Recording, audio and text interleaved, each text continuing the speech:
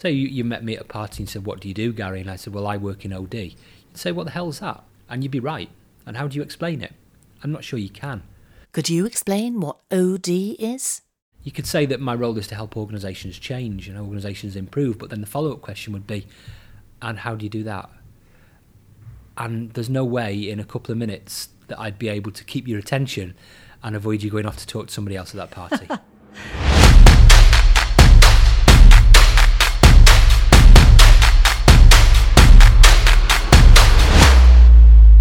That's Gary Cookson. He's an HR with years of organisational design and development experience. And he's right, there's a lot of confusion about OD, what it is, what it does.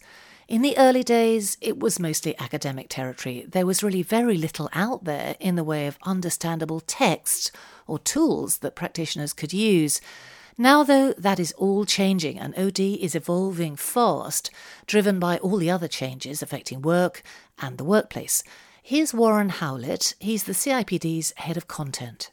OD is on people's minds, and it's driven by the massive shifts that we've seen in the workplace. We've seen it in automation of production, we've seen it in the services sector. Now in the white-collar workplace, we're seeing automation, cognitive process automation of white-collar jobs, and we're potentially starting to move into the exponential part of the change curve.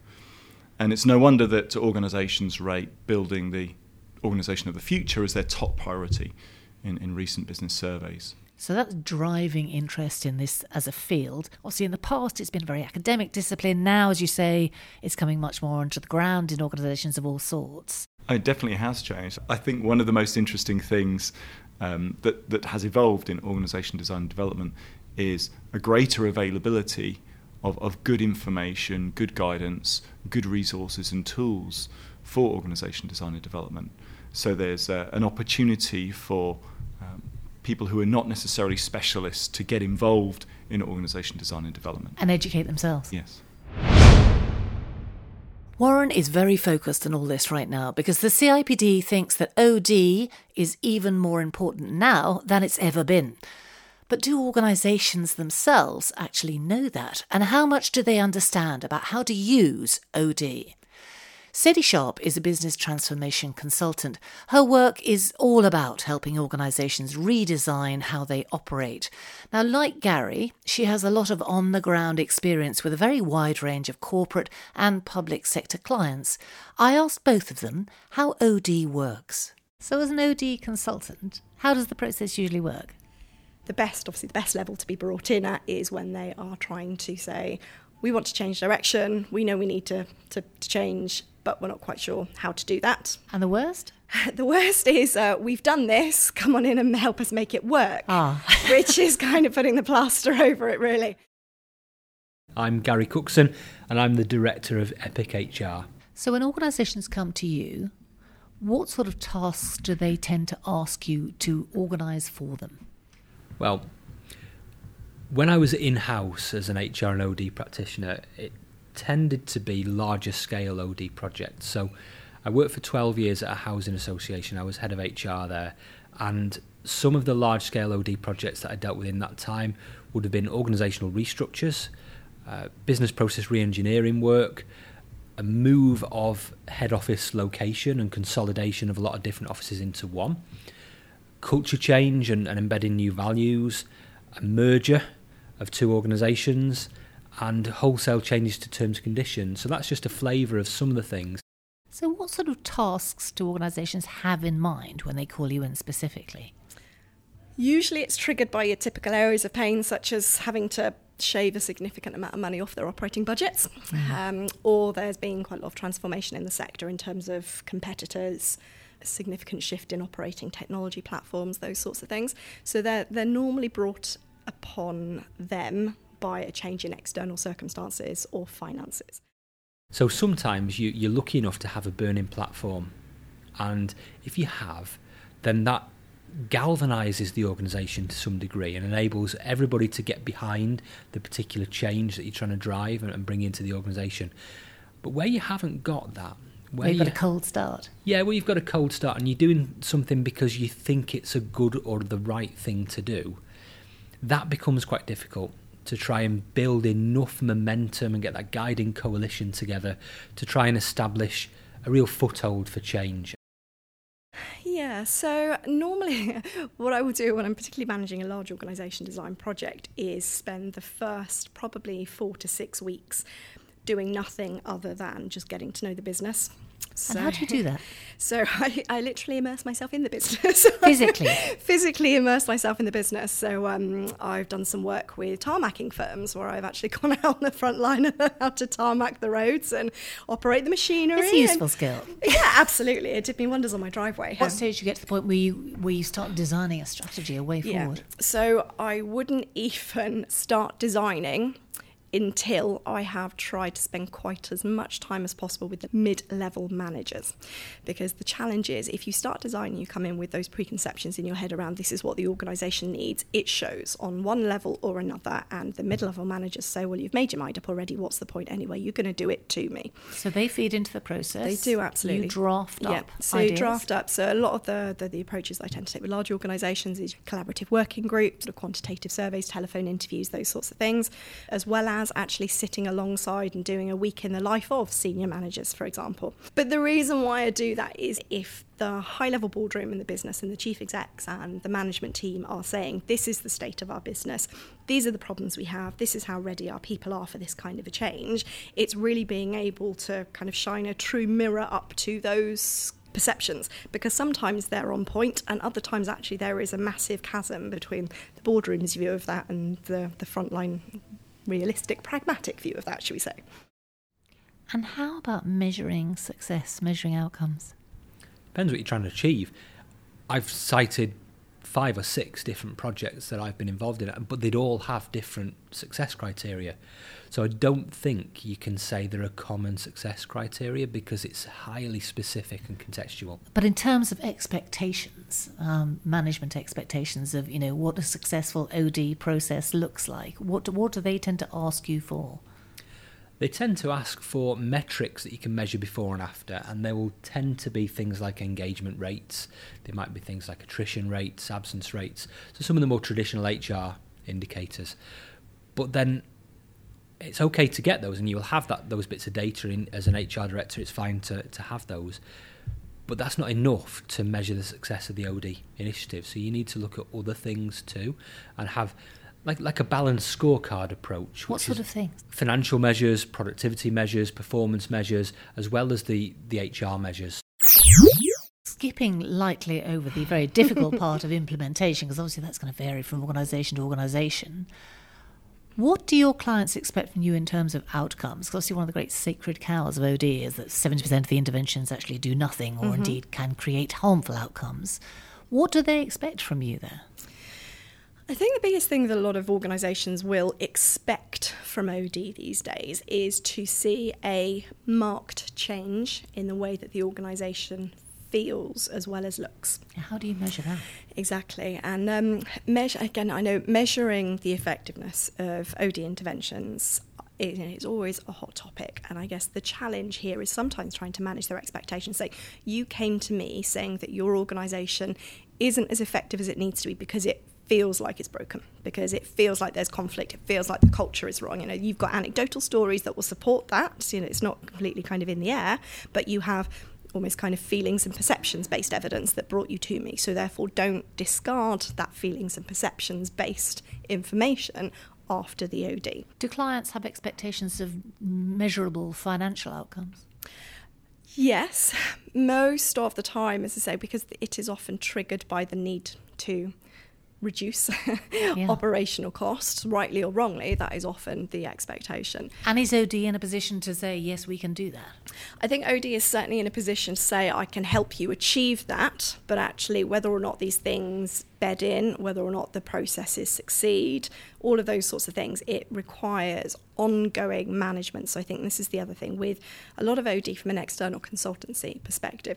It's really important that when you're going in to do that with your client, you do it with them, because what you don't want is obviously the second that you leave that it's like, oh, well, it's done now, we can just go back to business as usual. So rather than having to do the old change approach of unfreeze, change and then refreeze and we'll be safe for the next 5 or 6 years, everything is moving way too quick to be able to do that. You need to learn to embrace change as the constant.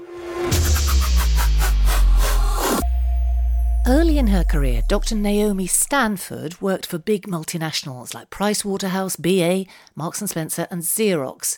Now she's recognised internationally as a leading OD thinker, practitioner and author. Now, when we met, I asked her about tech, which is now playing an increasingly interesting role in the field. So, for example, if you have good organisational data on people's capabilities, their pay scales, who they report to, you can then start feeding that data into manipulable form, so that if you say we want to downsize 10% in Coventry and relocate people to somewhere else, what would that look like in terms of spend, in terms of people's reporting lines, in terms of the capabilities that we would need to develop? And it really speeds up the process and allows you to model different scenarios. So you can say, we want to downsize in Coventry, but you might say, but maybe we could also downsize in Bristol, and then you can compare the two. As you say, the outcomes you get from that depend on the quality of the Correct. data you That's feed right, into yes. it. But Yeah. I mean, I must say, I was surprised that hadn't been going on already, because it seemed like a kind of common sense use of technology. But you also told me about something which I hadn't thought of, which was the idea that you could model specifics around individual people and their networks. Tell me a bit about that. That's right. So there is a lot of work going on social network mapping and organisational network mapping. Now, you can map, and the technology is sophisticated on this, by tracking voicemail, email, text messaging and what have you, from one organisational individual to another. So you can build up very complex networks of individuals who they're interacting with. And there is some method, I don't quite know how they do it, to filter out the football conversations and just make it work conversations. So this rests on the idea that if you move Helen from job role A to job role B, she'll lose the network she currently uses in job role A because it won't necessarily be relevant, so she won't be as effective. And then what? It then moves to That's right. What can the organisation do to assist her to build a new network? Yes, well, there are a couple of things. If you're looking at specific individuals, which inevitably it boils down to at some point in a design, though I do try and emphasise roles, not people. If you start to say, well, would Helen be better than George in this post? Then you can start to look at the networks, and then you can start to say, well, if she's been here X number of years and has built up that extensive network in the organisation and to contacts outside, is it going to be useful in the role we're thinking of putting her in? Has she got the skills and capabilities to develop another network as quickly? As soon as you disrupt someone's network, you've disrupted their ability to act in the role. You can't automatically assume that because someone is good in one job, they're going to be good in even a similar job, because that doesn't take into account the network they have to do the job. I think this is really interesting. The question it immediately flags in my head though is ethics, because this That's draws right, on yes. very personal data, Yes. doesn't it? And a willingness to give it. That's right. You can actually do some of the work just by wandering around, seeing who's talking to people or seeing what's going on. Observation. Yeah, that's right, yes. And right now, as the CIPD develops its professional standards framework for the HR community, OD is set to play a very significant role in that roadmap. Here's Warren again. Well, as the CIPD, we're the professional body for all of the people profession, not just HR. So OD&D is increasingly important for us as an organisation. It's one of our most popular areas for information resources. I think what's also really interesting is that we're starting to see perhaps broader interest in organisation design and development than we've had in the past. I think what we're still finding is that there is a huge amount of confusion about what OD&D actually is and where it lives in terms of responsibility for driving it. What are your thoughts on that? I think as we think about people professionals more broadly, let's take HR generalists, for example. HR generalists are very often the gatekeepers of data around people within their individual business unit, and also connecting that to the organisation. They often have a really good knowledge around the system within their business unit from a people perspective, and then how that connects with other systems within the organisation. So if you're an organisational design specialist, you might be coming into the organisation or already be in the organisation and have the knowledge, skills and behaviours of that profession, but it's actually within parts of the HR function that there are individuals who can best enable and support that organisational design professional in doing their job. So there's an important synergy, I think, between the two that often gets perhaps misunderstood, and it's not competition between one or the other. They need to work together. And obviously in the real world, in smaller organisations particularly, and in straightened financial times for everyone, often there is no OD specialist in the room, is there? It's HR who are expected to meet those objectives.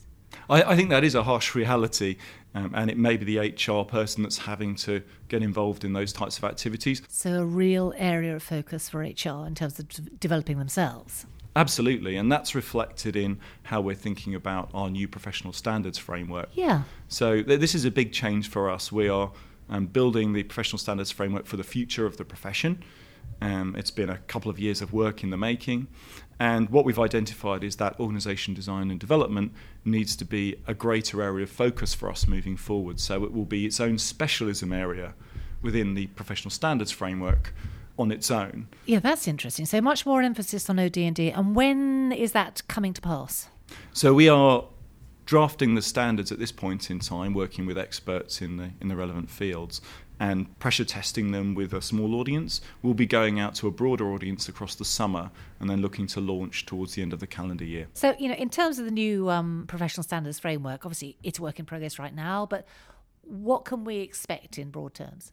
So within the context of the professional standards framework, organisation design development will have an area of specialism that's similar to how we focus on HR and L&D today. So it's a big shift for us as the CIPD. And as the CIPD, we will need to support and enable organisation design and development professionals. So we've got a whole schedule of work around additional information resources, events, training development that we are scheduled to build over the next 12 to 18 months. So that's very good news, isn't it, for all those people listening to this who are sitting in organisations thinking, I don't have budget necessarily for an OD external practitioner to come in and help me do this. But if they do, it's, from what you're saying, it's going to equip them to work better with that person. Absolutely. I think what we're not looking to do in organisation design and development as the CIPD is to in any way replace or displace what organisation design and development specialists do in their roles. And what we would like to do is to raise awareness more broadly across the people profession of some aspects of organisation design and development so people professionals can better enable and support better decisions about organisation design and development. The OD Residential Summer School is running in London this month, and it's in Edinburgh in September.